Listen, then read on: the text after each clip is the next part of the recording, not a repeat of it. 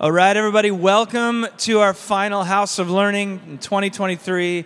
You guys, I'm so glad you're here. Matt, there's way more than 20 people here. Come on. That's amazing. On Thanksgiving weekend, to learn about the history of the church, the first 300 years, Matt was like, I'm ready for 20 people. And there's like 50. Hungry to hear about the work of God through church history. So I just wanted to introduce you. If you've never met Matt personally, he's one of our elders. He's executive pastor. He's one of the founding members of the church planting team. He and his wife helped me and Sandy plant Park Hill 6 years ago. They moved their family down from Vancouver, Washington, the Portland area to be part of our lives, your lives. And you just finished a history degree. And so I'm just going to turn it over to Matt and let him take it. You guys, please give it up for the one and only Matthew Pursley. Thanks so much. I was actually not just like sad, only 20 people are going to come. I was actually hoping we would have a smaller crowd so we could do more dialogue. I'm not sure how that's going to work with a larger crowd. So some of you like angsty, argumentative people, feel free to fly. You're okay. I'm that person in class, like I'm the most annoying person to professors, so it's just, the right thing for it to come back to me. So that's okay. We're going to quickly go through why I fell in love with history, why history matters, why I've been spending money for the last 15 years trying to learn about it, and what I think I've got from that. We're going to do that as quickly as I can so that we can get into the content of our night, because the content of our night is going to be, who did the apostles say Jesus is? Who did the first century and second century Christians, the disciples of the apostles, claim Jesus was? And then we're going to end around the Council of Nicaea in the 4th century and ask who our kind of premier church fathers confessed that Jesus was. So that's the way this is going to go tonight. For me and my story with Jesus and church history, it's all kind of tied together. When I was in high school, I really had amazing and powerful relationship with God, and a really powerful spiritual experience with God. On the other end of that coin, I was not at all convinced that the Bible was totally true. I was very suspicious that the religion I was handed down had to have moral weight in my life. It had to tell me what to do. It had to tell me who not to like. It had to tell me what I was supposed to tell other people to do with their bodies. All of that sounded bad to me, if I'm being honest with you. But I made this kind of wager with God that actually now, I didn't know this then, but now we call that doubting faithfully. But I made this wager with God, and I said, okay, I'm going to live like a Christian as best I can, as fully as I can, until I find out these parts of the Bible or these parts of my faith aren't valid, aren't real. And then I will just kind of pick off the pieces that I don't have to believe and follow the parts that do. That started kind of a long journey for me. I ended up going to Bible college, as one does, and I had more amazing spiritual experiences, but I really wasn't getting my questions answered. And so I kept going to classes, and finally I decided to do this semester in Austria, which was amazing. But they would fly in different professors from all over the world who were specialists in one field or another.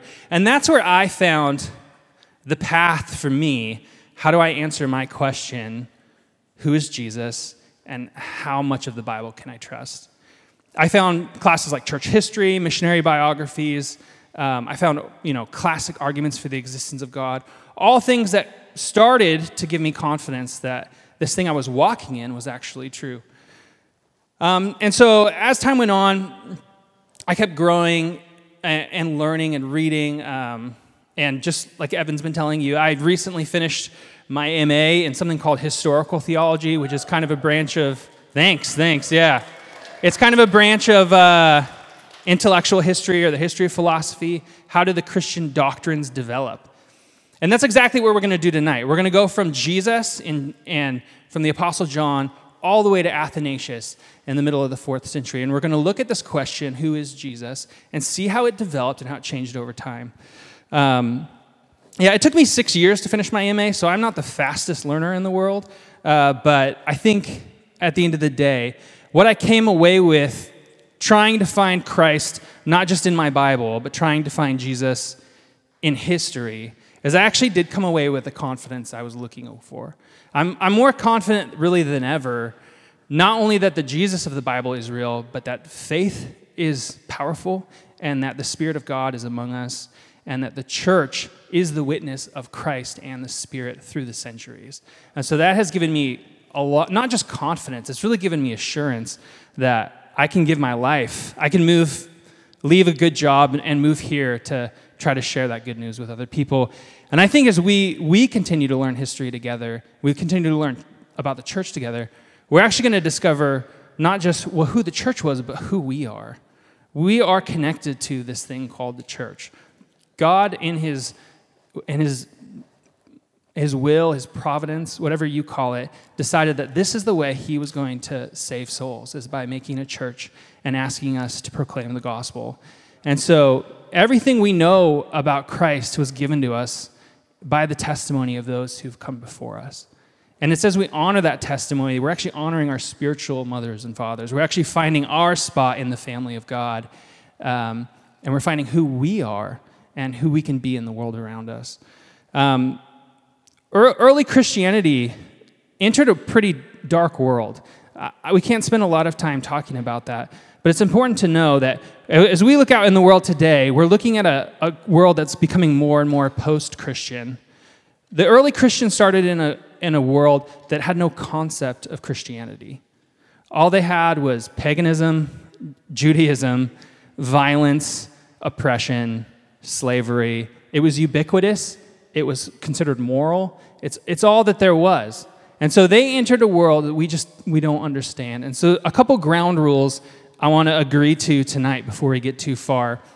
The first one is that we are not going to criticize history. We're not going to criticize the past. We're going to let the past criticize us. If I said to you, hey, you know what? The more I learn about that Hitler guy, the less I like him. Have I accomplished anything by saying that? No, none of us like Hitler. If I say, gosh, if I were there, if I were a German in World War II, I would have stopped him. I would have come up against him. Actually, the science is in on that. You probably wouldn't have.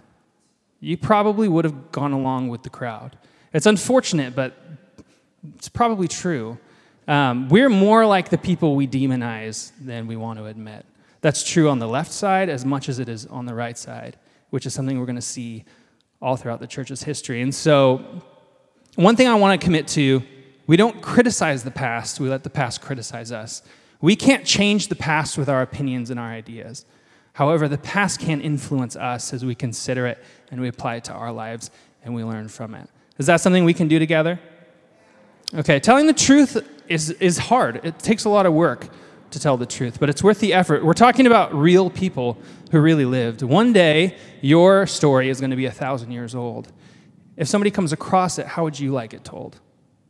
We're in the same position today. So not only is telling the truth about the past difficult, it's worthwhile, and it's something that we're going to try to do together. And we're going to do that by not criticizing the past, but by letting the past criticize us. Okay, that's my quick introduction. Now we want to jump into the Gospel of John and ask the question, who did the apostles believe that Jesus was? Does anybody know, anybody brave and loud, where does church history begin? I've kind of already told you. In the beginning of,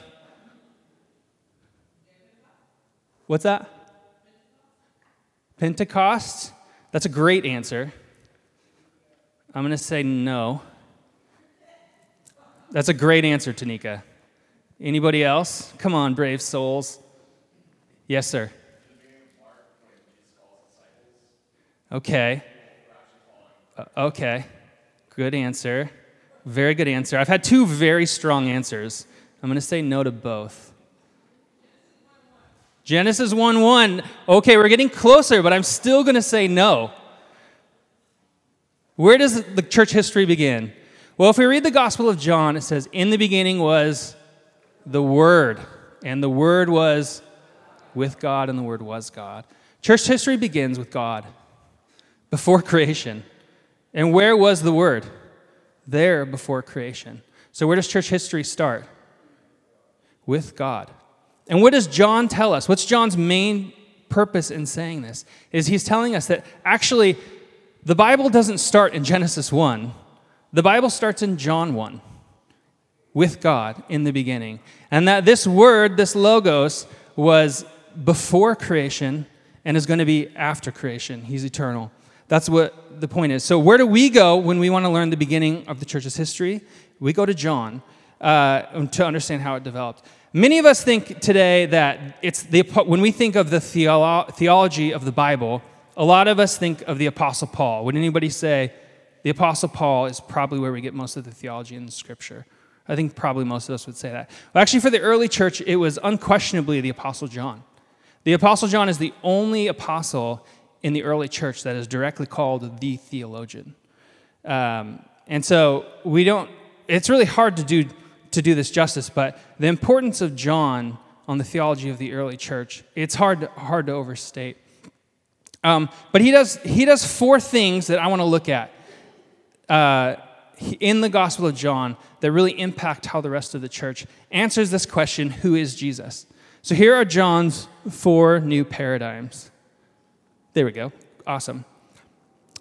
First, John's point, hearing is more important than writing. His second point, the Logos is the man, Jesus of Nazareth. And his third point, the titles Son of God and Son of Man do not mean what we think they mean. They're not what we expect. And his fourth point, the Son of Man is the ascending and he's the descending Logos. So let's talk about those really quickly. When he thinks that hearing is more important than the written text, you think about the world that the apostles were living in. Who had a Bible from Genesis to Revelation bound and in their pocket, on their phone, anyway? A series of scrolls that traveled around with them. Nobody did. The reason that John didn't have the New Testament is because while he was writing Revelation, he was writing the New Testament. And so this idea that we have, that the Bible is kind of attached to our hip, it's on our nightstand, is really only true until about the 1950s when the RSV translation comes out. That's when the Bible becomes about as widespread as we know it today. Before then, some estimates are only like 50% of the population even knows how to read, even in the last 100 years. And so when John is writing this, not only do people not know how to read, but they don't have these texts available to them. And as John's writing, he is in real time writing Scripture. We don't get the idea, like the Mormons write, that the Bible falls out of the sky like tablets. That's not a Christian idea. The Bible develops naturally, and it develops organically. And so John anticipates this problem, and he believes that it's actually in hearing and proclaiming the gospel that the world will be saved. It's not in getting the words written on the page. It's in what you hear that your life is changed by Christ. If you look at this image, you can see on the top, this is St. Francis. His arms are outstretched. That's an image of proclamation. When you proclaim the truth, you stretch your arms out wide. If you look down below, you see an image of Christ. How are his hands postured? They're outstretched. This is the same idea that John is trying to communicate in the book, in his gospel. His idea is that Christ on the cross proclaimed is salvation to the world. We don't learn about God from reading about him. We know God from hearing about him. And so the second point, John gets emphatic about this point, that the Logos is the man, Jesus of Nazareth.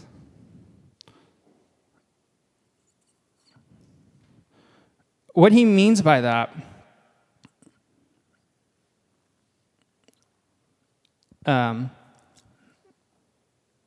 is today our word God means something like the furnace of creation, but that's just a German word. It's not anywhere in the Bible. The ancients actually had their own words for God. Pretty much across the board, everyone, Jews, pagans, and Christians, all had the shared belief in a single ultimate being who was the uncreated, unoriginated, unconstrained by space and time God. So for the Jews, this was clearly Yahweh, I am. We get that from Exodus 3:14, which they understood to mean God is who he is, God is that he is. This Jewish Yahweh, he was self-contained. God is beyond our comprehension. He transcends the way we understand existence. Does that feel kind of hard to get your mind around? It's actually kind of supposed to, right? You should feel this bewilderment, wonder, and awe at the idea of God. He's totally other than we are. Well, for the Greek pagan culture, this one God was a little more complicated, but it was still clearly present and understandable.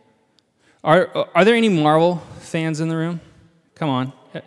So if you think about Captain America, Iron Man, Thanos, all of these would qualify in the Greek world as little g gods, like Artemis, Apollo, Zeus, and so on. I actually like how the Hulk puts it in Avengers Endgame when he destroys Loki, right? These are puny gods.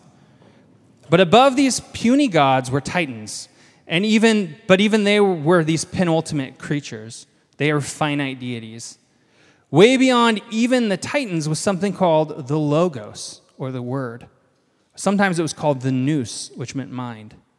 It was this idea that the source of all creation is beyond our comprehension. And so what John is saying is he's using this word logos when we read that the Word, the Logos, became flesh. And so Yahweh and Logos actually have the similar idea that we have today when we use the word God. So the Christians weren't at all squeamish about calling Christ Logos. Even today, the scholarship about we're talking about tonight is often referred to as Logos Christology. It's hard to understate how important this point was to the early church, but we'll try in the next coming sections. For now, I want to point you to this quote by Athanasius, who we'll be reading about later on as well. This is the slide on pure being. There you go. There's a lot going on in this slide, which I'm going to explain to you in a minute. This is what it says. For God, who comprehended all things to give them being, is not compound, nor of similar nature to the things made by him through the word. Far be the thought, for he is simple essence, in which quality is not, nor, as James says, is any variableness or shadow of turning. What the ancients described that Athanasius was getting on about in this quote, they explained to be God's pure existence. Athanasius uses the word simple here in this third line. He is simple essence. But I actually like the word pure quite a bit more. When we talk about something being distilled, we mean that we have found it in its purest, uncontaminated force or form. In one sense, you can look at this Pink Floyd album, right? You have a prism. All that light is coming from one simple source. If you look above, you see the circle with a yellow line coming through it. Those lines are Jewish inscriptions of different parts of life and existence. And the one yellow is the stream of light coming from heaven in which all existence comes out. So these two images, the prism and this Jewish circle, are both trying to explain the same concept that God in himself is pure. Christian doctrine most clearly understands this when we say God is love, justice, and mercy. All his love is not negated when he has to use his justice. And in the same way, when he uses his justice, he's not contaminating his love. Or when he shows us mercy, he isn't diluting the fullness of his justice or his love. They're all simply equal in God. That's how this idea works. And this was super important to the early Christians, and that's why John has made such an important point of it here. This was so important for the early Christians because all three, Jewish, pagan, and Christian traditions, actually agree that this describes God well. They all agree that this means two things. God cannot change, and God cannot suffer. Does anybody have a problem with that? The idea that God cannot suffer? You should, right? Why is that a problem? Jesus suffered. So what is John doing? Okay, John's whole point in his spiritual gospel, the Gospel of John, is that we see Jesus suffering, right? It's a little confusing. Still hotly debated in theology today, but to understand how the early church understood who Jesus was, we really have to follow his line of thinking. The next thing John goes on about, this was point 3, John goes on to explain that both Son of God and Son of Man are two different titles than we think they are. You see over here, we have David holding up Goliath's head. This is the image of Son of God that the Jews are thinking. When you hear Son of God, this does not mean you are from God. It means what we think it to mean when we hear that we are children of God. This is not really actually a debated issue in really any of the Gospels, especially the Gospel of John. When Jesus calls himself the Son of God, he's calling himself the Messiah, the man. Son of God is a title for a human. It means the King of Israel, the right heir who will come and rescue us and return us to worshiping the true God. He's the child, the chosen, the anointed, the messianic Son of God.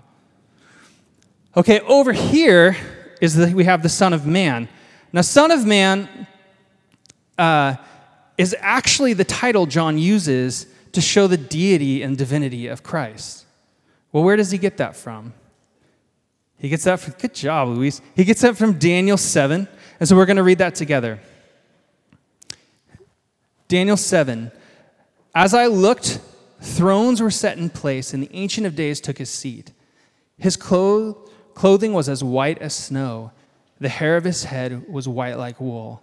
His throne was flaming with fire, and its wheels were all ablaze. Skip to verse 13. In my vision at night I looked, and therefore before me was one like a son of man coming with the clouds of heaven.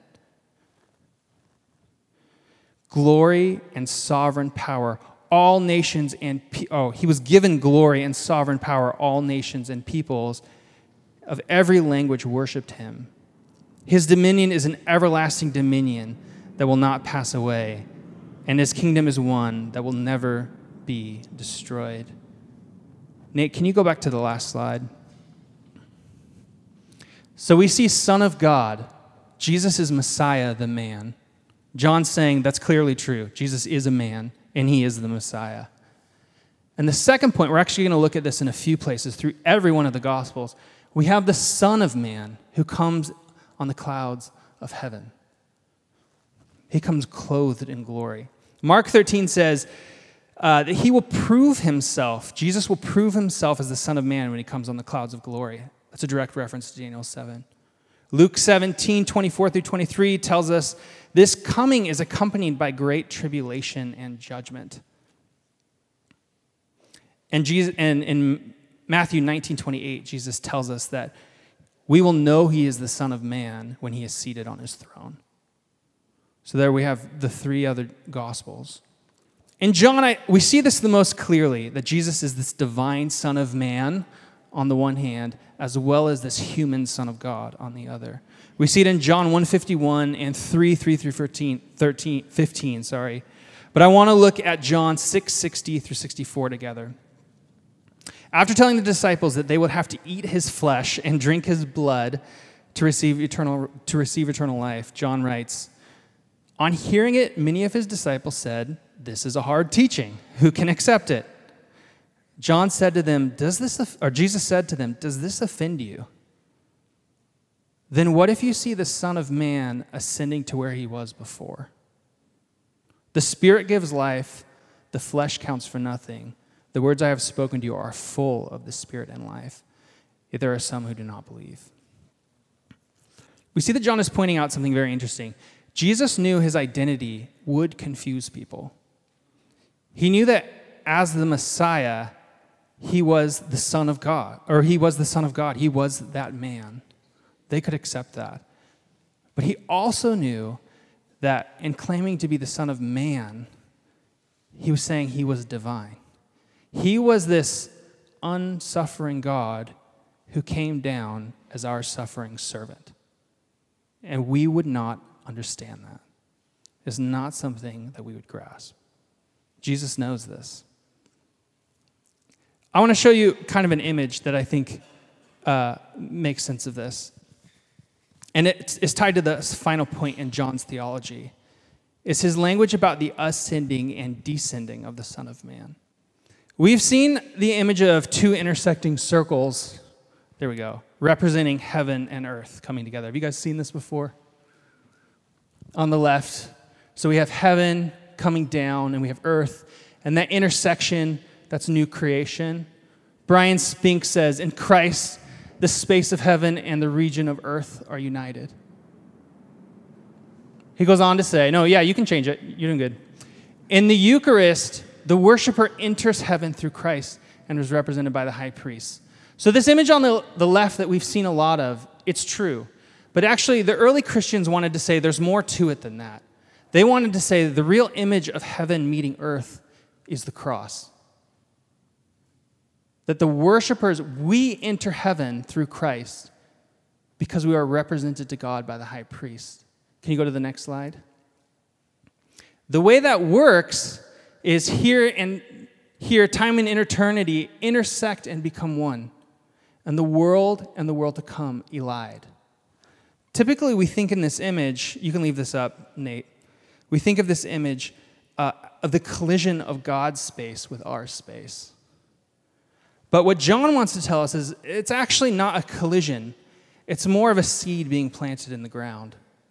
That Jesus ascends. He is born from the virgin, and he ascends. He grows in stature until finally he goes up on the cross. And it's on the cross that the Logos, the uncaused one, the Son of Man, is finally fully proclaimed. Does that make sense? Do you see the logic that John did there? The Word of God became flesh and dwelt among us. He is proclaimed. He is heard, which is more important than him being written about. And then, as proving himself to be the Son of God, the Messiah, the man, and as a man, the Logos is revealed to be fully divine. And now we have this movement down. The Word of God is ascending and then descending. We think all the time of, well, God came down as a baby and he went up back to heaven. John says, you're thinking about it backwards. The way we think about God in time is not that he came down and went up. It's that he went up and is coming down. He went up to the cross and he showed us, I am divine, the Son of Man, and I'm human. And because I'm human, now I came all the way down so that you can come all the way up with me. So now the image of new creation, it's not so much a collision of heaven and earth, so much as is heaven being raised up out of the earth. God is creating a new creation. I wanted to put like green leaves all over this to make it really ecological for us. But the idea is that we go into the ground and die, and we are raised up. And that as we are raised up, Christ then, after he has ascended to heaven, descends back to earth in new creation. We can look at this in a few different verses in the Bible. John 1:51 says, we will see angels ascending and descending on the Son of Man. And then John 3:14-15 says, and Jesus, as Moses lifted up the serpent in the desert, so the Son of Man must be lifted up, so that everyone who believes in him may have eternal life, so that he can be proclaimed to the world for their salvation. He is ascending. And then John 6:62, you will see the Son of Man ascending to where he was before.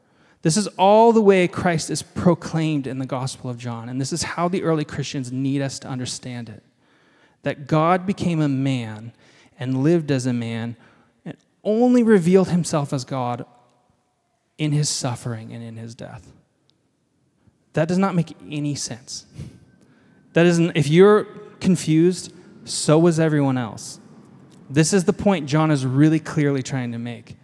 Jesus destroys our ideas of what God is and what man is, because he created humanity to have a relationship with us. When that was broken, we really were separated from God. God was other, right? He was Logos. He was Yahweh. He was unconsumed, uncaused. How could such a person come into creation? This is John's whole point, that Christ was incarnate. He was not only incarnate in the Christmas story, in the manger. His incarnation is shown on the cross in his ascension. When we find out he's not only incarnate as a man, but as a man, he shows us who God is. As a man, he heals humanity. As a man, we are adopted to the Father. Whatever God assumed in Christ, he healed for us. That's John's whole point here. And so the logic can come alive. Sometimes we have to let it breathe. I know this is kind of a lot. But the logic comes alive to us, not in his descent onto the manger, but in his ascent onto the cross. Raised up in suffering, Christ won his victory over death in Revelation and revealed himself as the Son of Man. Okay, in our last talk, we're going to talk about the Council of Nicaea. The primary conflict of this council, 300 years later, is still how in the world could Jesus be Logos? How in the world could the suffering servant be this God who cannot suffer? How is that possible? For John, Jesus is that God-man. It's a paradox to us, but it is logically consistent. And the church does a really good job of showing us how this all comes together and how God revealed himself to us and how he's continuing to reveal himself through the scriptures. Okay, that's part one. Let's see how I do on time. Pretty good. Okay, so that's part one for tonight. That's kind of a lot. So, what I want to do is I want to go to table discussions for 10 minutes. At your table, give everybody a chance to talk. Ask each other this question. What do you think of the idea that God cannot change or suffer? Okay? Does that make sense? Okay. Yeah, the answer, it does make sense. We'll get to it. All right, so 10 minutes. We're at 6:13. We'll call it 6:25, and then we'll be back. Okay, we're moving into election season, so I feel like it's only right and proper that we do a poll. You guys ready for this? How many people are on team God absolutely, well, I think I know the way this is going to go. How many people are on the team? We'll do this one first. God cannot change or suffer. We have 1, 2, 3. Oh, I'm sorry. No, I completely made a mistake. Thank you. There's a completely fair correction. Here's the questions. There's 2 teams. God cannot change or suffer. God absolutely changes and suffers.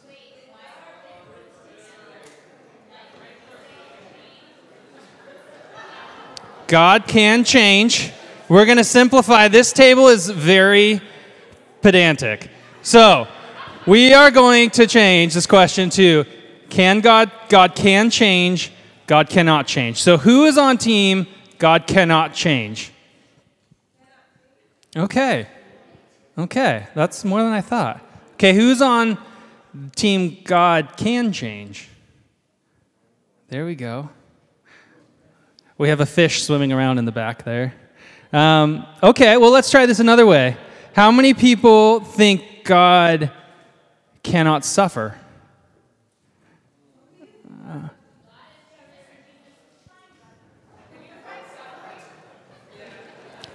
To be affected on in a way in which you change. That would be suffering. Yes. To be affected upon. To be affected upon. So something happens to you and then you respond to it. You change. That is kind of the most technical term. That's the most technical way theologians use the word suffering. To have affections. To be changed by an event. Okay, we have to move on. So I'm just out of curiosity. Can we do this? How many people, with my definitions I've given you, we're moving fast. You guys are keeping up. I love this. Okay. God absolutely cannot suffer. Show of hands. Okay. All right. Okay, team, God absolutely can and does suffer. Hands. I see your hand, Aaliyah. I see that up. High and proud. Okay.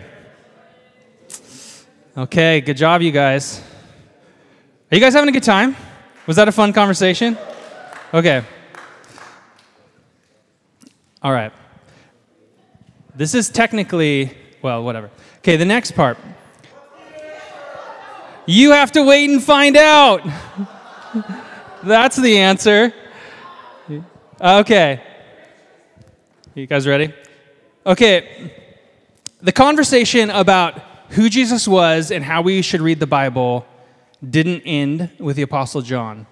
And the section we're going over right now is going to talk about some really Christian liberalism in the early church. And what we call liberalism in the church today comes from a group of German scholars. Most notable among them is a guy named Adolf von Harnack. He was referred to as the height of liberalism in the early part of the 20th century. Well, what Harnack believed was that liberalism was an active, open, and honest resuscitation of Gnostic and Marcionite theology. What's more, I'm about to tell you. What's more, he believed that Christian liberalism would become the inevitable conclusion to what we call evangelicalism. So, Christian liberalism is a resuscitation of Gnostic and Marcion theology. Can you go to the next slide? Who was Marcion and what is Gnosticism? Okay, Marcion was really the premier heretic of the church from about 150 to 300. And until he handed that baton off to Arius, who's the guy we're going to talk about in the next section. But Polycarp was in Rome with one of John's disciples, Polycarp. Has anybody heard of Polycarp before? Yeah, come on. I love when people know about Polycarp. He's my favorite. Polycarp's my man. Okay, Polycarp, he had the most immediate interaction with Marcion, actually before Rome, also in Turkey, but it was his own student, Irenaeus, who we're going to talk about quite a bit, who wrote down what Marcion himself believed and why he eventually left the church in Rome. So there are three Christian figures that are connected to each other at this point. We have the Apostle John, who trained Polycarp, who trained Irenaeus. Great job. Okay, that's the connection. Okay, so we have the Christian side. Now let's look at the Marcion side of this. As I mentioned, Marcion is the most infamous heretic for the church at this time. He affected the reason we have a canonized Bible, a whole bunch of things. Some of the early Christians speculated that Marcion actually received his ideas from Simon Magus, which you may remember was the magician the apostles condemned in Acts 8. More directly, less speculatively, we know that he actually was connected with a certain Gnostic, it's a term I'm going to define for you, named Curto, after he left Rome. Now, Gnosticism is kind of this junk drawer word that describes a whole host of people and ideas, but they did share one thing in common, and that was mixing Egyptian and Greek mythologies with Jewish and Christian ideas, which in short meant that they turned Jesus into one of their puny gods that we talked about earlier. So, what we know about Marcion is is originally from Bishop, where his father was, is originally from Sinope, where his father was the bishop. And his father actually excommunicated him for this phrase. It says that he was excommunicating for defiling the virgin, but most scholars think that what that means is that his teachings corrupted the church. We actually have pretty good evidence that Marcion was a pretty chaste human being. But we really don't know. He could have done a really horrible thing, or he could have just taught bad doctrine. Well, when he leaves Turkey, which is where Sinope is in, he heads to Rome. And when he gets there, he makes this pretty big donation of 20,000 sesterces to the church there in Rome. And he starts to gain influence and position. Well, after some time, Rome starts to catch on to some of Marcion's ideas. And so they come to a disagreement, and there's quite a bit of conflict. And then the church he leaves the church in Rome, and the church returns his donation to him. And I think it's good to say here, actually, before we move on, when we use this term heretic, all that really meant in this first couple centuries is another school of thought. If you went to a Christian church, there would have been what we would call now heretics in the church. And Christians were not casting them out and and treating them really poorly. Actually, there's evidence that they were always offered the hand of reunion after they left. Typically, the heretics were another school of thought because they left the church and started their own thing. Even the word excommunication, which today can sound really puritanical and shunning, was really limited to the communion table. If you were excommunicated, you weren't shunned from the Christian community. You just weren't allowed to come to communion at the worship service. And so sometimes we use these words like heretic and excommunication, and we think they mean quite a bit more than they actually do. This isn't as mean and aggressive and violent as sometimes we think it is. But nonetheless, Marcion has to leave Rome. And when he does that, he joins Curto the Gnostics, and they start their own church in Turkey in the mid-50s. And then Marcion dies soon after in 160. And there is some testimony actually that suggests that on his deathbed in 160, he actually does repent and is returned to communion, which I hope was true. But what do we know about Marcion's teachings? Well, we know Marcion's primary concern was that he didn't believe the church, with its deposit of faith, had the authority to tell him how to read the Bible or how to understand the gospel. He believed that his education and his Bible were really all that he needed.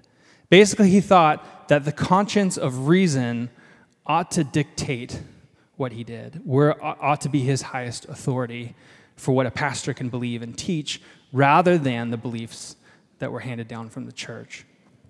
Is it possible, Sandy, can you grab me a water bottle? Is that okay? Thank you so much. So we know that Marcion was pretty well educated and very familiar with the Jewish scriptures. A lot of scholars actually think that his family were Jewish converts to Christianity.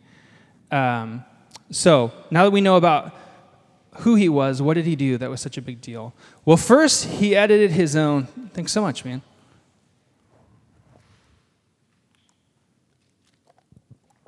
The first thing he did was he edited his own New Testament.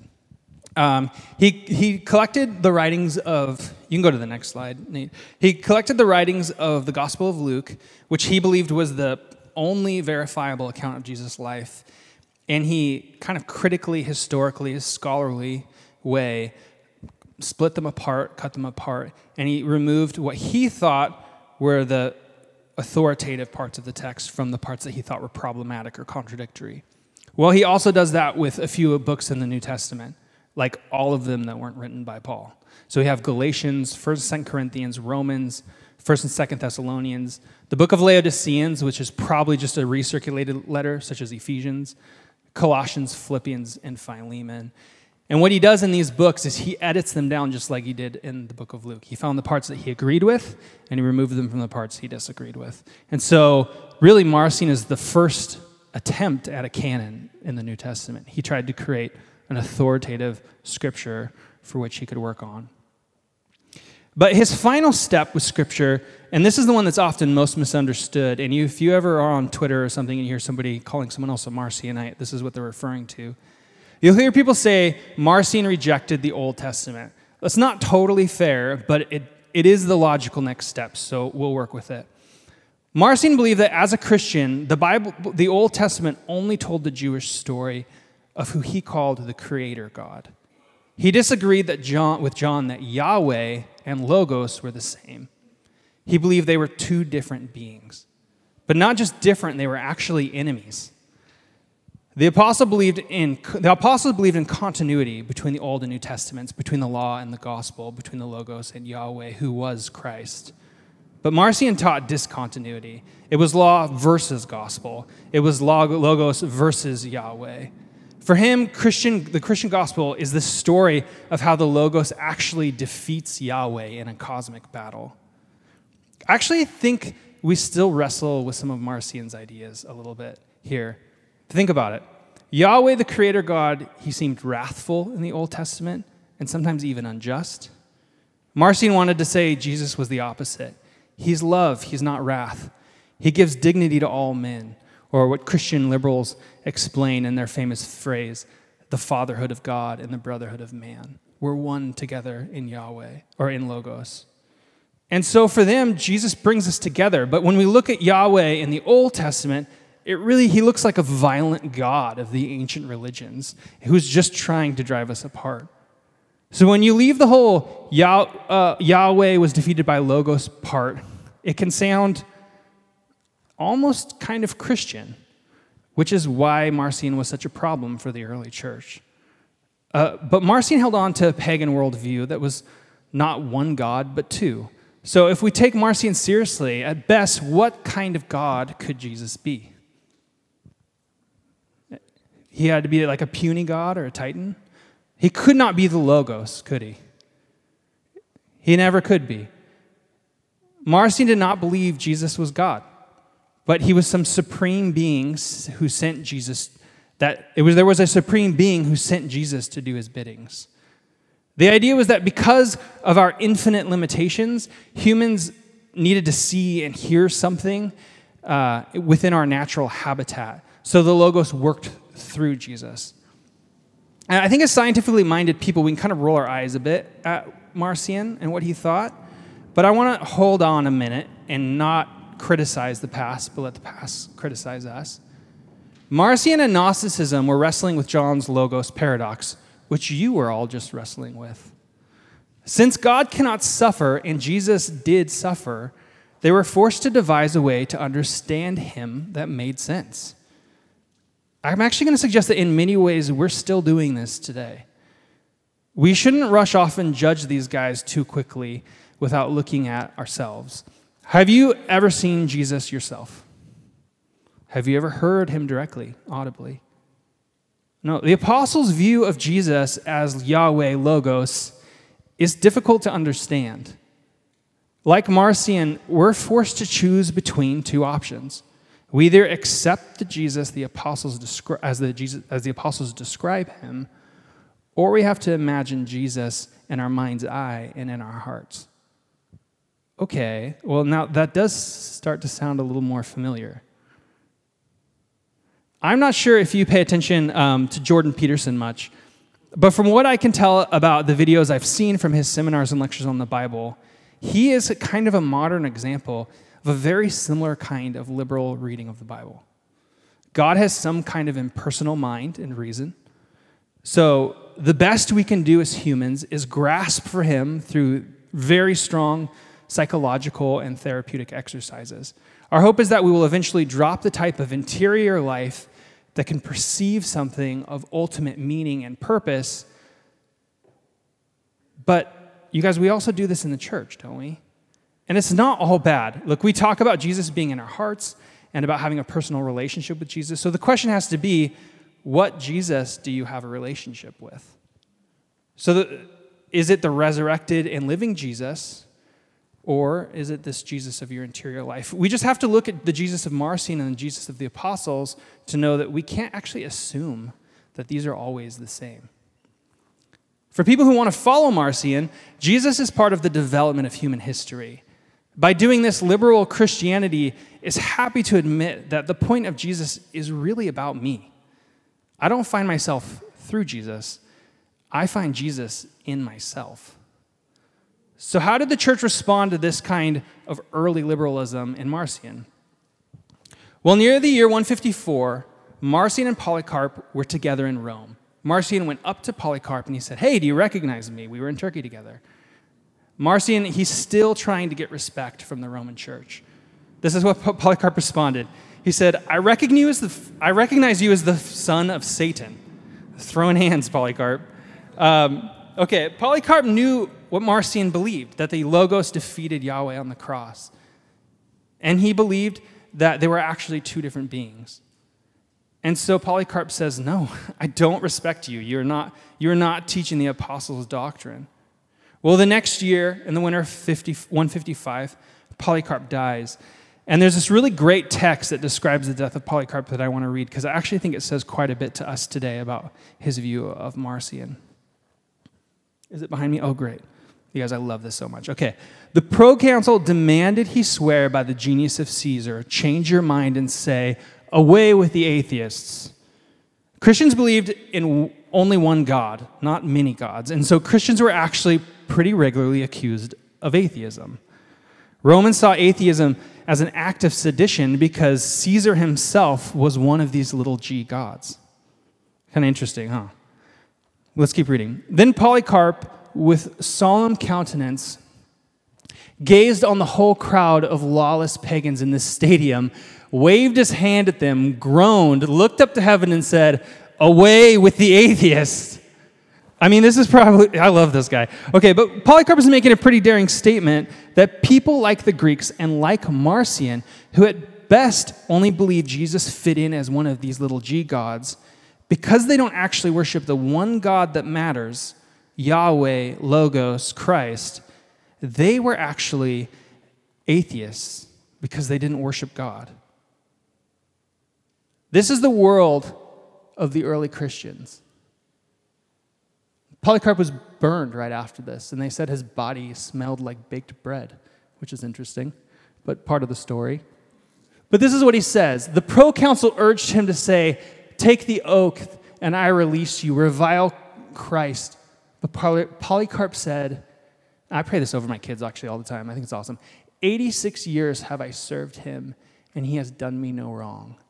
How can I blaspheme my king who has saved me? It really is my prayer that, this one's for free, you guys. When my kids die, their last moments, they can say, "All my years I have served God.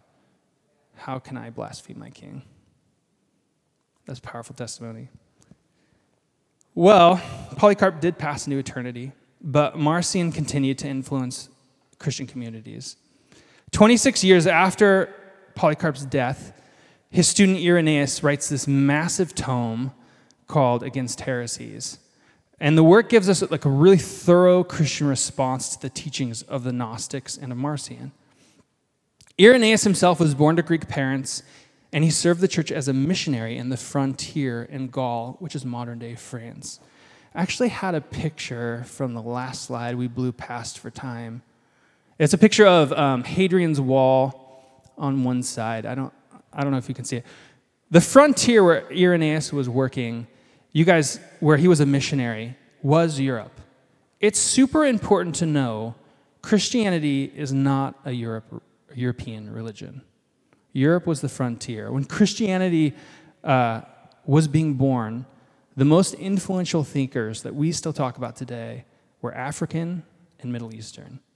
Europeans were barbarians.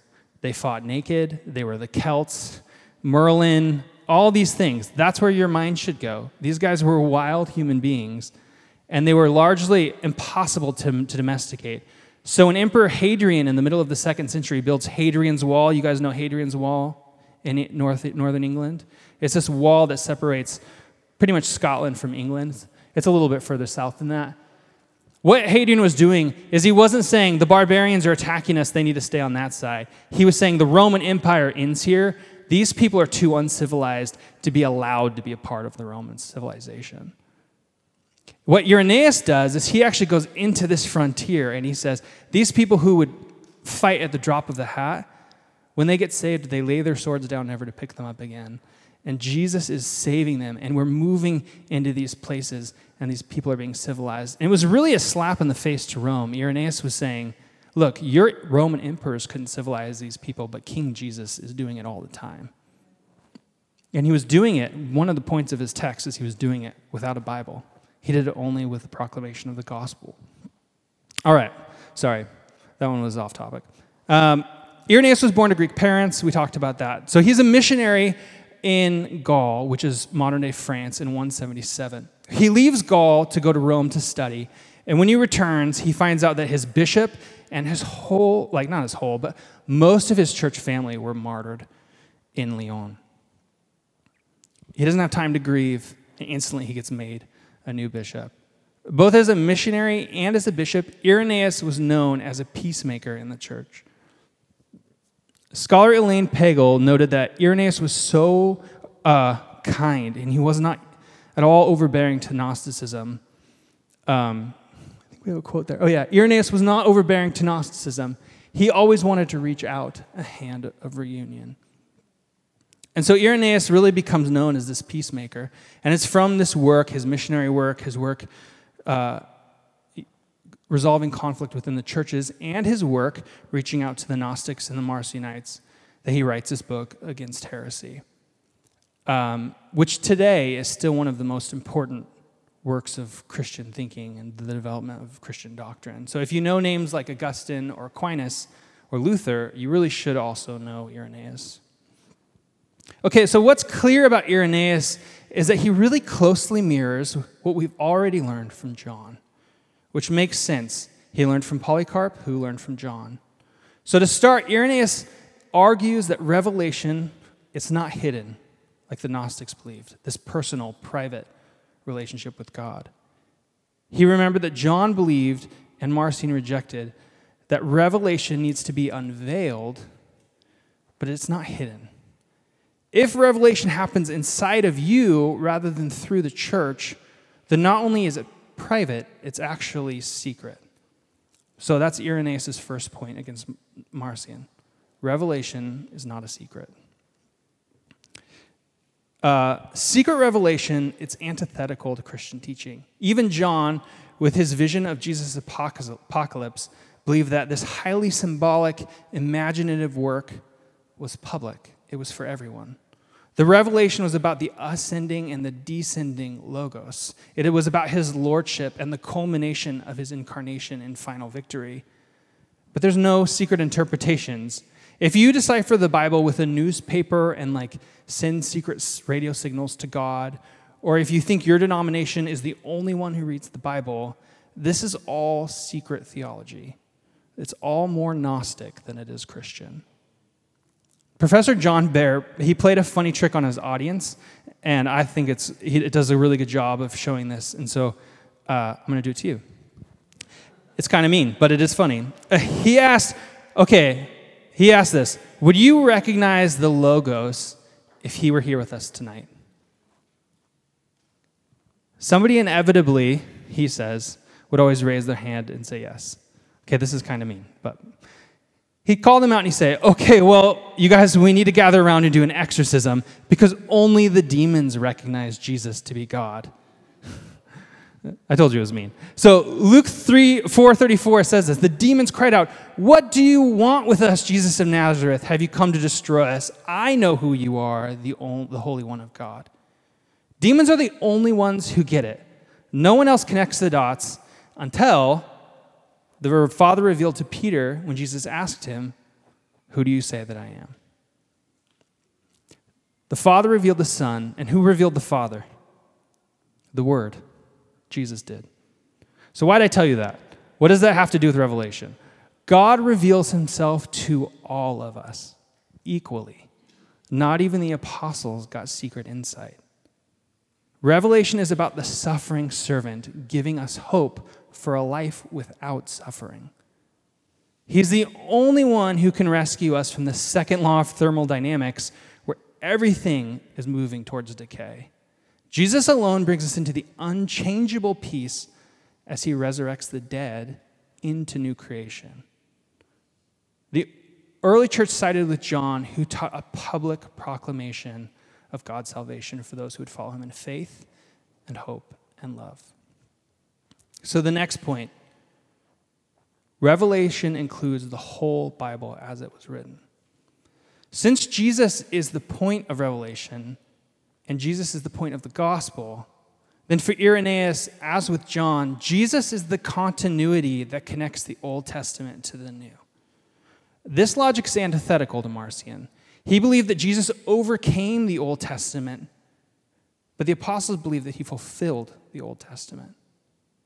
God must remain one with Abraham and Isaac and Jacob, the one they hoped for. Otherwise, you inevitably do get two gods. You get one of wrath, and you get the other of love. So for Irenaeus, Jesus is Yahweh, the Lord of Scriptures, and he is also the Logos of the gospel.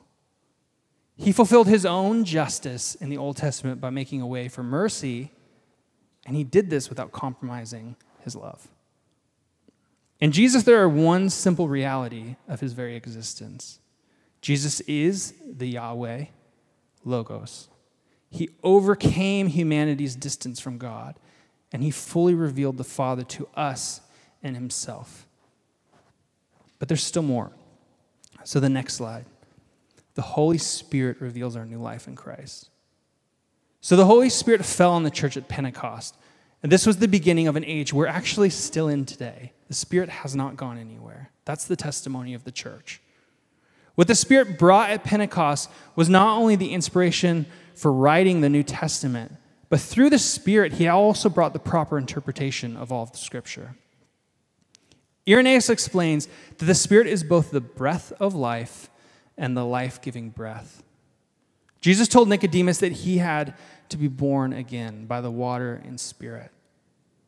The Spirit gives us new birth through the church. When we're baptized in the name of the Father, the Son, and the Holy Spirit, our carnal bodies die with Christ. And this is what Irenaeus says. And as we come out of the water, we are raised into spiritually alive bodies.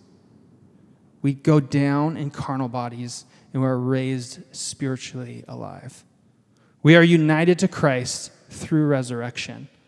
So what the Gnostics, what Marcion, and what modern Christian liberalism fails to understand, that we need to understand, is Jesus as Logos.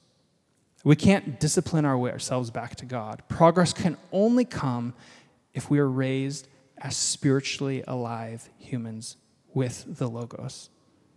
God doesn't just save our minds, he saves our souls. This is why God became man, so that man could be with God.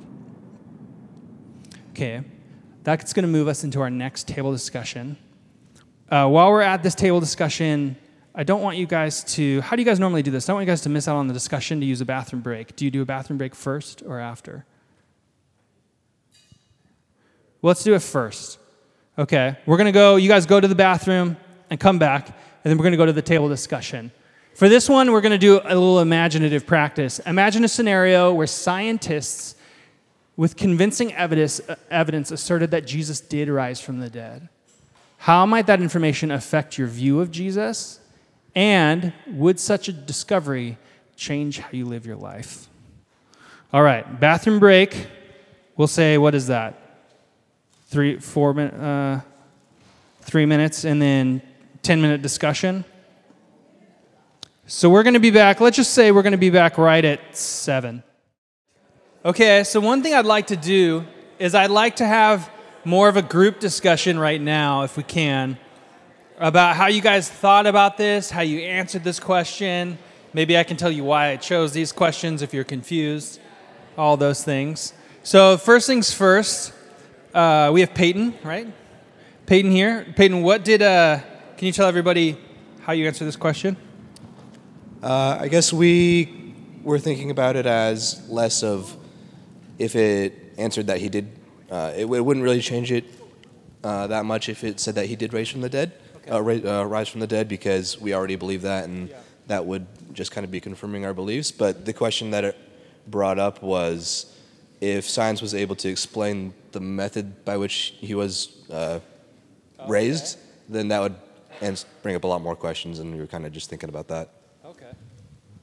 So, for the first one, not a lot of change. But if not only it could give evidence that he raised from the dead, but start to show the process by which God raised him from the dead, that would give you more questions. Very cool. Does anyone else have another opinion or thought on this that they'd like to share? Let's do this. Does everybody kind of agree? For point number 1, it wouldn't really do much. Does anybody want to object strongly into the microphone about that? No? Okay. The next one. Would knowing scientifically that Jesus did raise from the dead, would it change how you live your life? Does anybody have a good thought on that? We have somebody's been volunteered. Yeah, you've been volunteered. Altia did. Baya. So I was volunteering. Okay. Well, what I was sharing is, it will not change my life but the reality is I was looking at it more like, am I really living like someone that know that Jesus raised from the dead? Am I really living like someone that know that I'm completely freed from my sins, and I'm saved. And I was saying, no, I think I'm living more comfortable life, more not a die to self life. Yeah. That's a great answer. Does anyone else have something?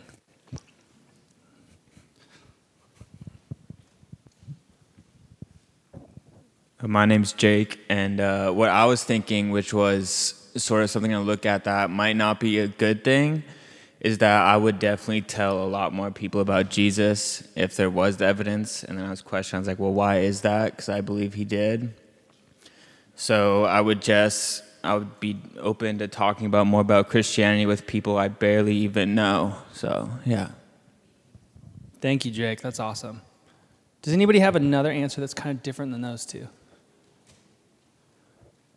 Going once. Twice. Sold. Oh, somebody has one.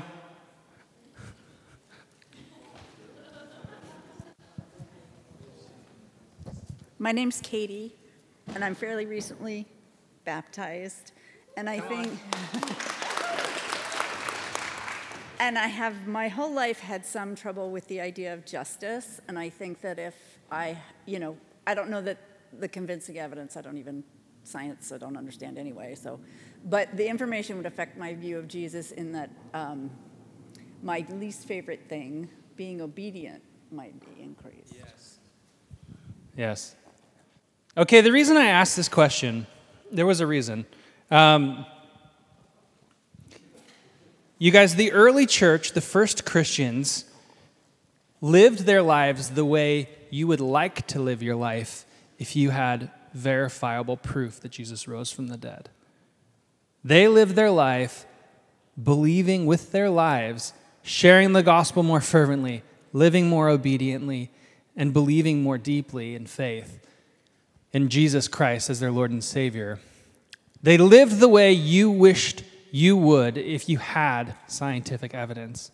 And the reason they did that is because of something called tradition. The teachings of the apostles were passed down from the apostles to pastors. Those pastors kept them and passed those on to more pastors. What that means is that the testimony of the church is as much scientific and verifiable in the early minds of the Christians as science, some repeatable experiments that we could observe in our day are to us. I think this says something about how we see the church. It says something about our relationship with the church and how much trust we give the church. Now, I know very well that there's a lot of spiritual abuse in the world, and trusting the church is difficult. But I do believe Jesus wants us to have a relationship with the church that actually trusts that what it says about him is true. Do you guys believe that? I do too. So I think we can get there. Something to pray about, something to consider. But what Irenaeus was doing as a missionary on the frontier, as a peacemaker, as a conflict resolver, was he was keeping the apostles' teaching alive. And today we're still learning from him. He was guarding the doctrine from people like Marcion so that today we can still know Jesus is our Savior. And we can live with as much confidence because of the testimony of the church, because we only know things because we remember them, because people we trust testify of them. That's even true of science. And so the early Christians said, I trust the church. Okay, for this last one, we are going to try to finish. Oh, I used up a lot of time. We're going to try to finish as soon as we can, and then we're going to open it up for Q&A. Does that sound good? And we're going to get you guys out of here right at 10. Or I'm sorry, right at 8. Oh my gosh.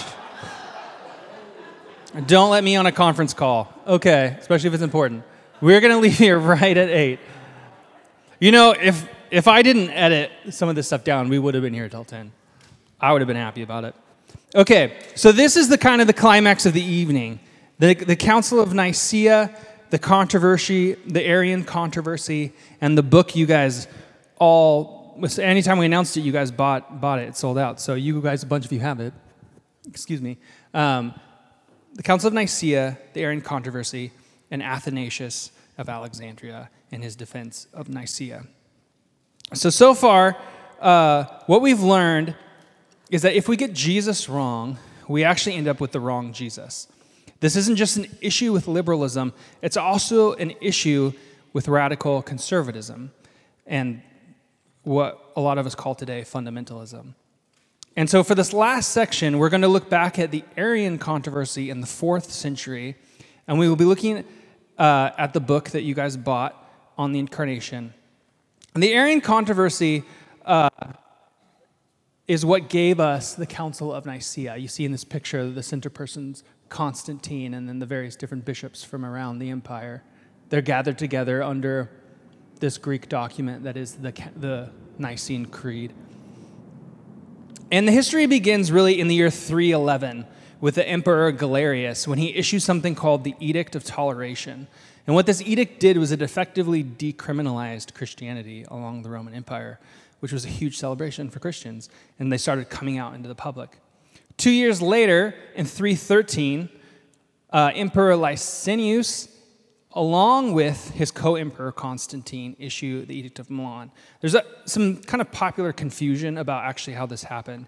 Even though Constantine had already converted to Christianity, it was actually Licinius who wrote the Edict of Milan and Constantine who delivered it. So the men served together as co-emperors under a joint declaration. But the edict went beyond toleration, formally legalized Christianity in the Roman Empire. And with the religious rights in place, the state also returned a lot of their property that was seized under the Diocletian persecution in 303. Christianity was not made the state religion at any time under Constantine. That's really important to know because people say that all the time, and there's nothing in history that says that. In fact, we know when the Roman Empire became Christianized and it became the state church, and that was in the year 380 under Emperor Theodosius. So if you hear somebody say Constantine made Rome Christian, it's not true. While all the political stuff is going on, the Arian controversy picks up in the year 318. Arius falsely accused his own bishop of a heresy that's known as modalism. Modalism stated that God only showed himself in the Father when he was in heaven. He only showed himself as the Son when he was on earth. And he only showed himself as a spirit to the church. But these were not three distinct persons. These were one person in different modes, hence the term modalism. Christianity had actually already long rejected this idea. And so Arius, when he's defending the church against modalism, is acting as a conservative Christian at the beginning. It wasn't his conservative instinct that got him into trouble, but actually what he did next. So his solution to this problem, however, was so indebted to Judaism and traditionalism that he couldn't accept the Christian teaching about Jesus, and his traditionalism separated him from the church, much like Marcion. The church taught that Jesus shared the same essence as the Father and the Spirit. They were different persons, but they were one being. Arius, and even more dramatically, the Arianism, the Arians who came after him, acknowledged the distinction, this is true and conservative and good, between the Father, the Son, and the Spirit. But what they rejected was the idea that they were one being. There is one God, one Logos, who is also three persons, Father, Son, and Spirit. He was adamant that the Old Testament clearly taught that Yahweh is one, and so Christ could not be God. This is what he said. God is inexpressible to the Son, for he is what he is for himself, and that is unutterable. So that the Son does not have the understanding that would enable him to give voice to any words expressing comprehension. For him, it is impossible to search out the mysteries of the Father, who exists in himself. For the Son does not know his own substance, since being the Son, note the small s, he came into actual subsistence by a Father's will, note the small f. Now, it's customary when you're talking about God as Father or Son to capitalize them as proper names. So the translator actually does a pretty good job here by leaving them lowercase. And here's the point and why. When it is impossible for the Son to reveal the Father, you actually lose God in both the Father and the Son. If Jesus doesn't see God's fullness, then he is a creature just like us.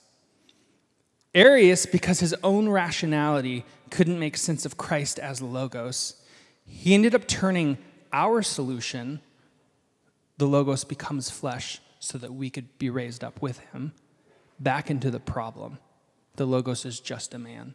He has no connection to God. At best, Christ becomes a mediating creature, but he's no longer our mediating God, our mediating high priest. You guys remember the book of Hebrews? He's a great example, but he is no longer the solution. Well, the church excommunicated Arius, banning him from communion in 321. It is here that Constantine stepped in. He thought the Christians were wasting time on petty differences, and so he called the church to hold a council at Nicaea, which is just a few miles southeast of Constantinople. Constantine himself, this is also kind of interesting information about Constantine, was more closely connected to Arianism than he was what we're going to call for the rest of the night Orthodox or historic Christianity. His son, Constantius, was an Arian. His mother, Helena, had very close connections with Arians, and his own pastoral council was sympathetic to this idea of Arianism. So we often receive this pretty darkened image of Constantine, and you'll hear people say he removed books from the Bible. That's not true. The Council of Nicaea has no documents that talk about the Bible or the books in it. Or his role in the Edict of Milan, where he took control of the church and Christianized the empire. That's not true. It never happened. But people want these things to be true because they want Christianity to have had to go underground for 1,000 years. And what happens 1,000 years later? The Reformation. So these are all kind of polemical arguments that say Christianity had to bury itself under the Roman Empire until Luther could come along and raise it back into the light. But there's no actually really any evidence in any of the history books, whether you're reading Christians, non-Christians, atheists. I read historians from all over to try to get a broad view. Everyone agrees on the history here. It's really not contradicting itself. But we still have these ideas that Constantine is this kind of like horrible person, when in fact, he holds this council, and when it makes a decision, he respects the decision of the church. So back to our point. The church, and what does the church confess at the end of this? Do they confess with Arius or do they confess with orthodoxy? Well, they go with orthodoxy. And orthodoxy says God is one in three persons, Father, Son, and Holy Spirit. But radical conservatism, Arianism, fundamentalism, much like liberalism, it's actually forced to reduce Christ into a function in our lives rather than the Lord over our lives. For the Arians, Jesus is not really Yahweh and Logos. Today, we may not be arguing about the pre-existent nature of Christ, but we're still struggling to get our ego out of the driver's seat a lot of times. When we put our ego in this driver's seat, whether it's with Christian approaches to theology or ethics or politics, we reveal our relationship with the Bible and our relationship with God actually starts and ends with me, with my reason, with my opinions, and with my worldview. When we do that, whether it's with Christian approaches to theology or ethics or politics, it doesn't matter. Inevitably, time and time again, Christianity over history has had to correct these fundamentalist movements that are based more on your own ideas of holiness than on the nature of God. And in one sense, and in our own sense of what is right and wrong in the world. The mistake the Arians made was that they removed Christ from God. Their hope for union was destroyed. They lost the ascending and descending Logos. Christ can no longer raise us up with him if he is just a man like us. Simply put, we can't get ourselves into heaven. Remember, it is the unchanging one who brings us into eternal salvation. And we can't break that logic apart, or we have a different Jesus. Liberalism and fundamentalism, in its different Christian expressions, is idolatry, either on the left or the right. Deuteronomy says this all the time. Proverbs says it. Ecclesiastes says it. Do not go to the right or to the left, for you will follow other idols. But straight and narrow, the center, that's what we're called to. And how do we do that? What's our solution to being centered Christians? It's union with Christ. That's it. That's the answer. Union with Christ. In Christ, upon the confession of the church, salvation is freely shared with you. Since only God can unite us to God, what the Nicene Creed teaches us is that our ability to remain in the center, in the love of God, is in confessing Christ with the church, not against her. Arianism, like other radical teachings again make Jesus just another historical moment. He is the Messiah of our ethics, but he isn't the Savior of the world. When this happens, Holy Bible and holy living actually end up replacing the Holy Spirit in our lives. I don't know if you guys remember, there's an old Francis Chan sermon on this somewhere on YouTube. Go look it up, it's fantastic. We are guilty of more of this, I think, than we want to admit. Most of us look at Scripture and spiritual formation as the primary focus for the Christian life. But I want to ask, what could be wrong with that? What could be the problem with that view? Scripture, spiritual formation. What's wrong with that is that those are vehicles, they're not persons. Discipline doesn't get you into heaven. It doesn't. Without the Spirit of God in the center, you become the only person in your Christianity, no matter how much Bible there is in it. Jesus said, you search the Bible looking for you, but you don't find me. No matter how much spiritual formation and spiritual practice you do, if it is not the Holy Spirit of God bringing your spirit to life, it's for nothing. And what often ends up happening is the inevitable next step of these kind of fundamentalist, radically conservative ways of looking at Jesus is you end up ostracizing yourself from the church until you leave her altogether, just like Arius did. Evan's friend Mark Sayers says it this way, and I think it's really poignant. It's living for the kingdom without the king. You want all of the benefits and you want all the resources, but you don't want to submit to Christ and his church. Does that sound like something we've talked about before? It should, right? Yeah. It sounds like Marcion, doesn't it? It's almost the same thing. You guys, the line between fundamentalism, at least in the Christian world, and liberalism is awfully thin. The solution to runaway liberalism is not runaway conservatism. There's a pastor on YouTube right now who says, I go all the way to the right on everything so that no one can ever accuse me of being on the left. That's not courageous, and it doesn't solve the problem. There's idols on both sides of this. And neither of those, the left or the right, have Jesus' ethic, right? They don't have love, mercy, justice united on the cross. Instead, they lose forgiveness, they lose kindness, and they lose long-suffering. And one of the clearest examples of how God thinks about this in the New Testament is in Joshua 5:13-14. Joshua's near Jericho, and he looked up and saw a man standing in front of him with a drawn sword in his hand. Joshua went up to him and asked, "Are you for us or for our enemies?" What does he say? "Neither. I come as a commander of the Lord's army." Even when it comes to the Israelites, God is on his own side. It's about him. We come under his lordship. Well, after Nicaea, and this blows over with Arius, our man Athanasius becomes the most notable defender of the Nicene Confession. And he did this by showing the logic of Christ as Logos. The logic is this: we need the Son of God to come in the flesh so that we can know God the Father and receive the Spirit. It's through the Father and the Spirit that the uncaused, eternal, uncreated Word is brought into that which is by necessity caused, finite, and created. The Logos became a man. Jesus entered creation in such a way that he experienced true causality without that causality altering him in any part or any way in his divine being. That's what Athanasius wants us to understand. The tricky question I asked you at the beginning. The answer for Athanasius is yes. Nicaea avoided making two gods out of one Jesus.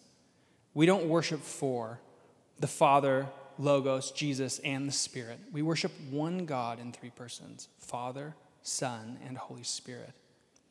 Arius tried to separate Jesus from the Logos. For him, they were two different people working together and in tandem. But when you do that, you lose the hope of our own bodies. God wants to come and make his temple, remember in John. But you don't have that with Arius. Let's read this quote together. When human beings mock as unseemly, he's talking about our bodies, these he renders fitting by his own goodness. And what human beings through sophistry laugh at as merely human, these by his power he shows to be divine, overturning the illusion of idols by his own apparent degradation through the cross, and visibly persuading those who mock and disbelieve to recognize his divinity and his power. If you read Athanasius, this is on one of the first few pages on the Incarnation. What is he saying here? This is actually really important. Jesus is the creator of our bodies. As unseemly and unwelcome as we may feel about them at time, he says they're good. So what human beings have is God-given, and it's meant to glorify God in how he made us. It is mysterious that the Logos could dwell in a man, but we are made by God. So Athanasius calls it invisible, yes, but it is God's goodness that brings us to him by Christ coming first to us. All the languages in here is mixed up. It's all Logos Yahweh language, and it's also all human, all together at once.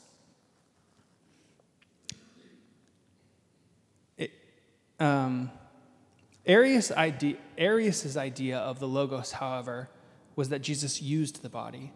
So what does that do to the Orthodox view of the human body? It destroys it.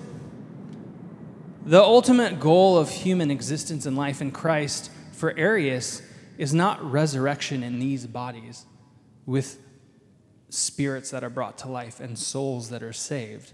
That's not Arius' goal. Arius' goal now becomes, how do I get out of my body? If Jesus' body isn't good enough in himself, how do I get out of my body? How do I get to the Logos? How am I doing on time? Oh, okay. So then we have another quote here. One might say that this repentance is worthy of God, claiming that just as they were set towards corruption by the transgression, so by repentance they might again be set towards incorruptibility. But repentance would neither have preserved the consistency of God, for he again would not have remained true if human beings were not held fast by death. Nor does repentance recall human beings from what is natural, but merely halts sin. The natural next place, if our bodies don't matter, is how do we get out of the body? And what often happened, what Arius did, is you turn to something like asceticism. You turn to spiritual practices without the Spirit. It's a life of repentance without resurrection or forgiveness. And what Athanasius is saying here is repentance without resurrection is futile. You need resurrection. You need to be united to Christ. Your forgiveness may cover your sin, sure. That does nothing to your body that still needs to be resurrected. Salvation solves both. In him, we move from corruption into incorruption. Our bodies, like Christ's body, becomes temples of God. Our repentance is a part, then, of who we already are in God. I think I should say that again. In Christ, when we repent, that process of repentance is just making us more of who we already are in Christ. Does that make sense? Repentance makes us who we already are in Christ. It is in Christ, in his resurrection, that our sins are forgiven. And so when we repent and we act more like how we should act as Christians, we're moving into who God has called us to be and destined us to be. This is what incarnation means in your life. Christ is becoming incarnate in the church through you becoming holy, through your repentance making you look like what he has asked you to look like, what he is drawing you into. You are becoming a little Christ, a Christian. Christ is becoming alive in you. That's where true repentance works. Okay, he has another quote. He says this, "For the word, logos, unfolds himself everywhere, above and below, and in the depths and in the breadth, above in creation, below in the incarnation, in the depths, in hell, in breadth, in the world. Everything is filled with the knowledge of God. He made himself visible, remaining in it, and doing such works, and giving signs which made him known to be no longer a human being, but the God Word." Athanasius is using a conjoining word here. He's saying logos. "For in both ways the Savior exercised his love for human beings through his incarnation, in that he both banished death from us and renewed us. And also in that, although being unseen and invisible, through his works he appeared and made himself known to be the Word of the Father and the ruler of the King of the universe." So Athanasius is starting to answer our question, does God suffer? No, God doesn't change, God doesn't suffer. And yes, God does change. God does suffer. God became like us, and yet in becoming like us, in pouring himself out, he only further glorified himself and showed his unchanging goodness and kindness and mercy and power. What he's saying here is that the incarnation is not just Christmas morning. It's not just when he shows up as a baby. It's also Easter morning. Jesus' incarnation doesn't just mean that God became a human, but that as a man, the incarnation means that he showed us God. Jesus didn't lose any of his deity when he became a human, and he didn't give up any humanity when he was raised to glory as the divine Logos. Jesus is for humanity true salvation. He is our only hope in life and death. And so salvation is about worship, and it's about the family of God. This is why, for the Christians, the best symbol of heaven meeting earth is still the cross. God comes upon us in our time so that we can be raised up with him, adopted as sons and daughters. I think this is the last quote of Athanasius for the night.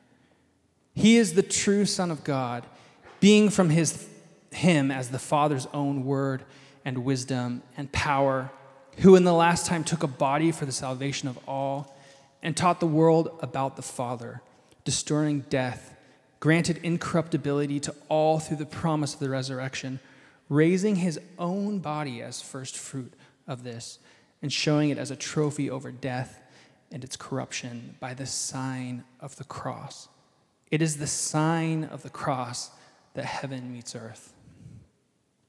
The image of the cross, we can see how God has made a way to live with us. God acts upon us in our time. When God speaks to us, he does so in our time. When God answers prayer, he does so in our time. When God became a human, he experienced our finite limitations. He undeniably suffered. But Athanasius also wants to think about the Trinity, about God, about Logos, Yahweh, as his own being, in his himself. And in that way, God is transcendent. And so in himself, God sees the beginning with the end. And Athanasius wants us to know that God speaks over all of creation. And Athanasius wants to know that God is unchanged, Nothing changed his course and prevented him from accomplishing his plan of salvation for us. The Nicene scholar from Notre Dame, Khalid Anatolios, is super helpful in explaining what Athanasius is defending. He says, the creaturely primacy of Christ, manifest in his life of obedience and compassionate suffering, comes to be seen as a reflection and not a mitigation of absolute divine primacy. Compassionate self-abasement becomes both a divine attribute and a characterization of the humanity of Christ. A pattern of suffering binds together the being of God and the life of Jesus Christ and characterizes the double primacy, the both and, of Christ as being both loving Lord and suffering servant. It's not either or. In Christ, he is the unsuffering God who became for us our suffering servant. It's both. It's a mystery. It's hard to understand. But it's logically consistent, and as soon as you start to change the pieces that developed into this idea, the Jesus we worship starts to fall apart, and the salvation we hope for starts to slip away. It's tempting to reduce Jesus to that line, for us, to a simple claim of our salvation. But in the logic of Nicaea, it isn't only for our salvation that Jesus came and suffered and died as the Logos, but it's also for our worship. We are meant to wonder together as the family of God, adopted by God at the revelation of God in Christ Jesus. That's John's whole point. Okay, to end, I want to read the Nicene Creed. If you guys want to read with me, you can. If you want to say amen at the end, it's totally appropriate. But this is what it all built up to, and you're going to see it. You're going to see, oh, that's them protecting us from Marcion. You're going to see, oh, that's them thinking of Arius. You're going to see, I see that. That's Irenaeus. That's his influence right there. This is what this all built up to, this 325-year history of people dying and giving their life over this simple question that Peter answered: who do you say that I am? All right. I believe in one God, the Father Almighty, maker of heaven and earth, of all things visible and invisible. I believe in one Lord Jesus Christ, the only begotten Son of God, born of the Father before all ages, God from God, light from light, true God from true God, begotten, not made, consubstantial with the Father. Through him all things were made. For us men and for our salvation, he came down from heaven, and by the Holy Spirit was incarnate of the Virgin Mary and became man. For our sake, he was crucified under Pontius Pilate. He suffered death and was buried, and rose again on the third day in accordance with the Scriptures. He ascended into heaven and is seated at the right hand of the Father. He will come again in glory to judge the living and the dead, and his kingdom will have no end. I believe in the Holy Spirit, the Lord, the giver of life, who proceeds from the Father and the Son, who with the Father and the Son is adored and glorified, who has spoken through the prophets. I believe in one holy, Catholic, and apostolic church. I confess one baptism for the forgiveness of sins, and I look forward to the resurrection of the dead and the life of the world to come. And all God's people said, amen. You guys ready to do some Q&A?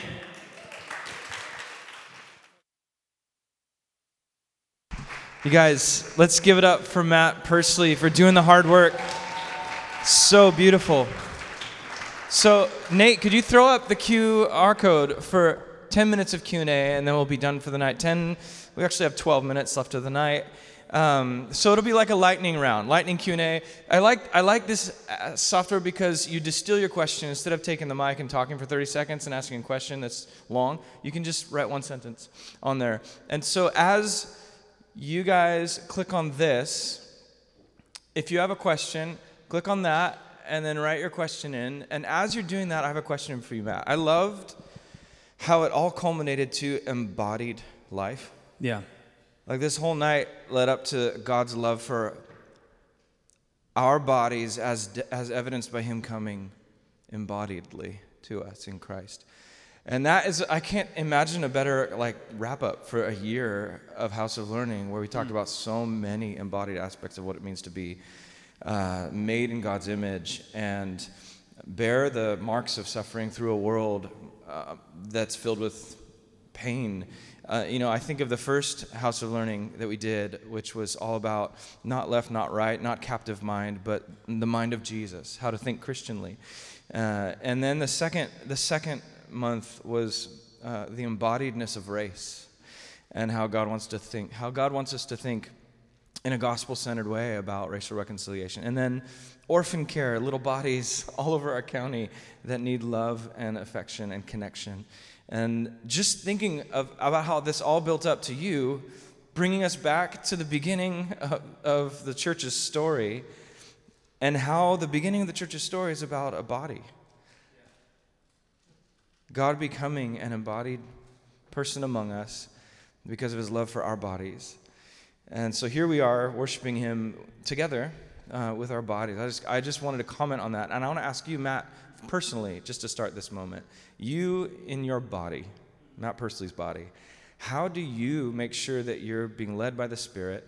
Just like you said, you don't practice, the disciplines of Jesus without the Spirit, but the way to not cave into liberalism or conservatism or unchristian thinking is to steward your body in obedience to Jesus. How do you do that? What does that look like for you practicing what you're preaching?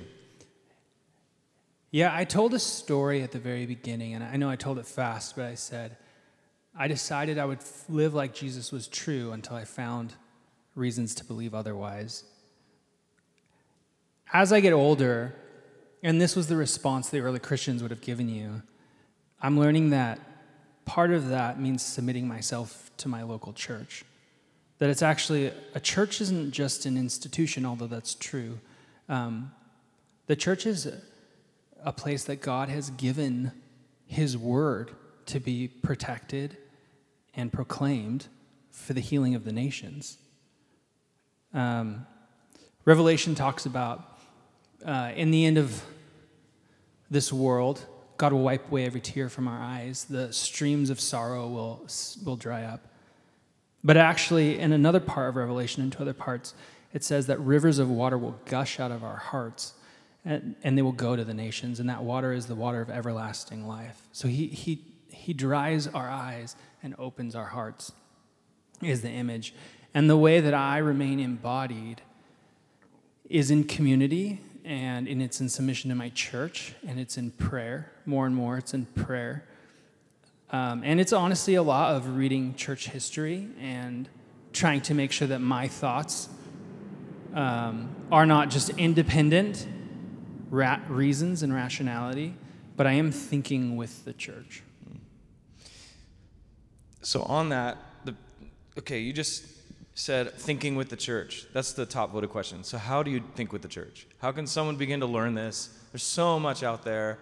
Can you just follow church historian on TikTok and be okay? How do we find trusted resources? Well, I did spend a lot of money recently, so you could email me, and I would be happy to... Oh, on your church history degree. Yeah. So he's a resource, a trusted resource, is what you're saying. I can help you. I would like to help you. I haven't seen every YouTube video in the world, so I couldn't tell you which are good and bad. The first place I would start is read your Bible regularly. Really know the scriptures, and then you can start working through the history of the church, Ignatius and Polycarp. Write those down and start reading them. And once you finish those, there's 4 more I can give you, and then 4 more after that. And it's a deep well. But yeah, just start reading. Also, you can start listening to maybe more pastors who are a little more committed to historic Christianity. I would recommend Evan. He's very good at that. No, that's very kind. Thank you. Wow. But I like how the Bible's the best set of books by a million miles. So We are Protestants. But I love how Irenaeus and Polycarp, how you demonstrated how they are appealing to Scripture and John. Beautiful. How do I get rid of these? How do I get rid of? Oh, here we go. Published. This is new software, I think. Oh, cool. Oh, it's a great question. So, when sharing the gospel to others, new believers, how important would you say it is to fully understand the Nicene Creed? I would say it's eminently important for you to understand the Nicene Creed, and it will become more important for them to understand the Nicene Creed. But I think the better you know it, and maybe you can riff off the Nicene Creed, and you know it by heart. The Nicene Creed is something you should be praying.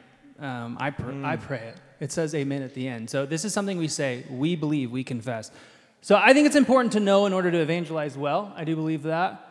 It's also important to know, and by evangelize well, I mean it's important to know to have a church to bring people into the body of Christ.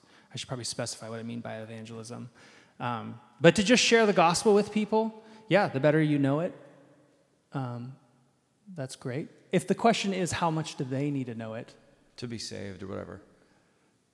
I will punt on that. Okay. So who are the Gnostics, who are the Marcionites, Gnostics, Ariuses of 2023 America? I only gave you one name. I do think Jordan Peterson is probably your best example of this. But Christian liberalism, I'm thinking of names like Hodgson, Ritchell, Harnack. Christian liberalism in an academic sense has largely died out, but there are people still out there, and they would own this without really blinking. They're not ashamed of it. That's where it's immediately followed. If you're asking me to call out people that I think are guilty of some of these mistakes, I'm probably not going to do that. Is that like the resurrection? The most important thing about the resurrection isn't that it happened in a tomb 2,000 years ago, but that it's happened in our hearts today. Yes. That's kind of the Gnostic. Yeah. I think the Gnostics, Marcion, and Arius, between the three of them, you're going to find pretty much every mistake, just in different versions. What does the word Catholic mean in Nicene Creed? I remember being hung up on that in my evangelical kid Bible church days, and I heard Catholic, and then people wanted us to quote it, so we changed it to unified or global or something. Why does it have to be the word Catholic? Well, because it's the word they use. The word means universal. When we say Roman Catholic, that's a bit of an oxymoron. By defining Catholic as Roman, you've actually kind of ruined the word. It really means everything, everywhere, in all places, at all times. So when we say we're Catholic, being Roman is inconsequential. When we say we're Catholic, I'm saying I am part of the church of Polycarp now, and Polycarp in heaven is part of the church I'm a part of now. So it's really, it transcends not just ethnicity and geography, it transcends time. It means all of the souls that are in Christ forever. Who said that? I already told you what I think about this, Milton. That's a Milton Matt. I call it it's a middle-sized C. It's not a Roman. Rewind to a couple questions before where someone asked, how important is it for someone to understand Nicaea when you're evangelizing them? I want to point to what you said, that what is the proclamation that is heard is more important than what's written. You even said that to me. It's greater. So proclaiming Jesus is even more important than what's written. I thought that's a great point. I love that you said that. You know what I mean? That's so smart. I wish I had thought of that. You did. That's from what you just said an hour and a half ago. No, that's a great answer. And I think it should be said when we say it's more important, it doesn't mean that they contradict each other or that one disqualifies the other. It just says there is a hierarchy of importance here, and the most important thing is not that you open your Bibles, but that you proclaim them. Mm-hmm. That's powerful. And then just time for one, maybe two more. If you answer this quick, we could do both. The answer to Arius, Holy Spirit over Holy Bible, seems consistent with Marcion and the teaching of personal revelation of Christ, which was answered by the church, public, not private revelation. How do you resolve this? I'm not sure I understand the question. The answer I think I do. The answer to Arius, Holy Spirit over Holy Bible, seems consistent with Marcion and the teaching of personal revelation of Christ, which was answered by the church with public, not private level. You can probably answer both these questions with the same answer, right? Okay, second one. How do we balance hearing from God personally and not claiming secret revelation? Oh, yeah. So, bread. Your bread journals is how you can do that. You can read the Bible with the church, in concert with the church, follow the church calendar, pray along with the Bible with the church, with the communion of saints. So, there is a difference between personal and private. You always will have a personal relationship with God. It's just not private. Your relationship with God is based on your position in the church, period. The early church said this: you cannot have God as your father without the church as your mother. You cannot be a solo Christian.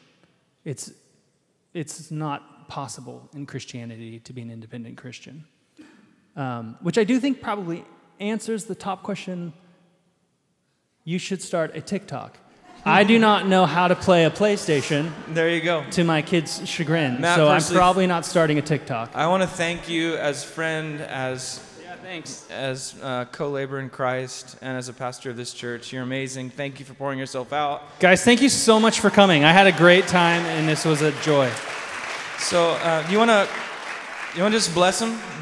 Just pronounce a blessing over the church. Lord, I just thank you for this church. I thank you for their eagerness to learn from the church. Every time they come to a house of learning, as well as a Sunday morning, they're submitting their minds to the church. What a gift, Lord, that in America, people would think submission is worth their time.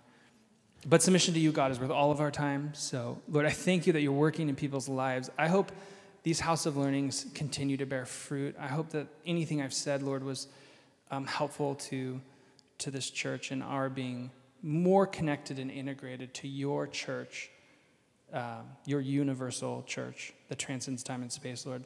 Bring us close to you and help us know who we are in Christ. In Jesus' name I pray. Amen. Amen. See you next Sunday as Advent begins.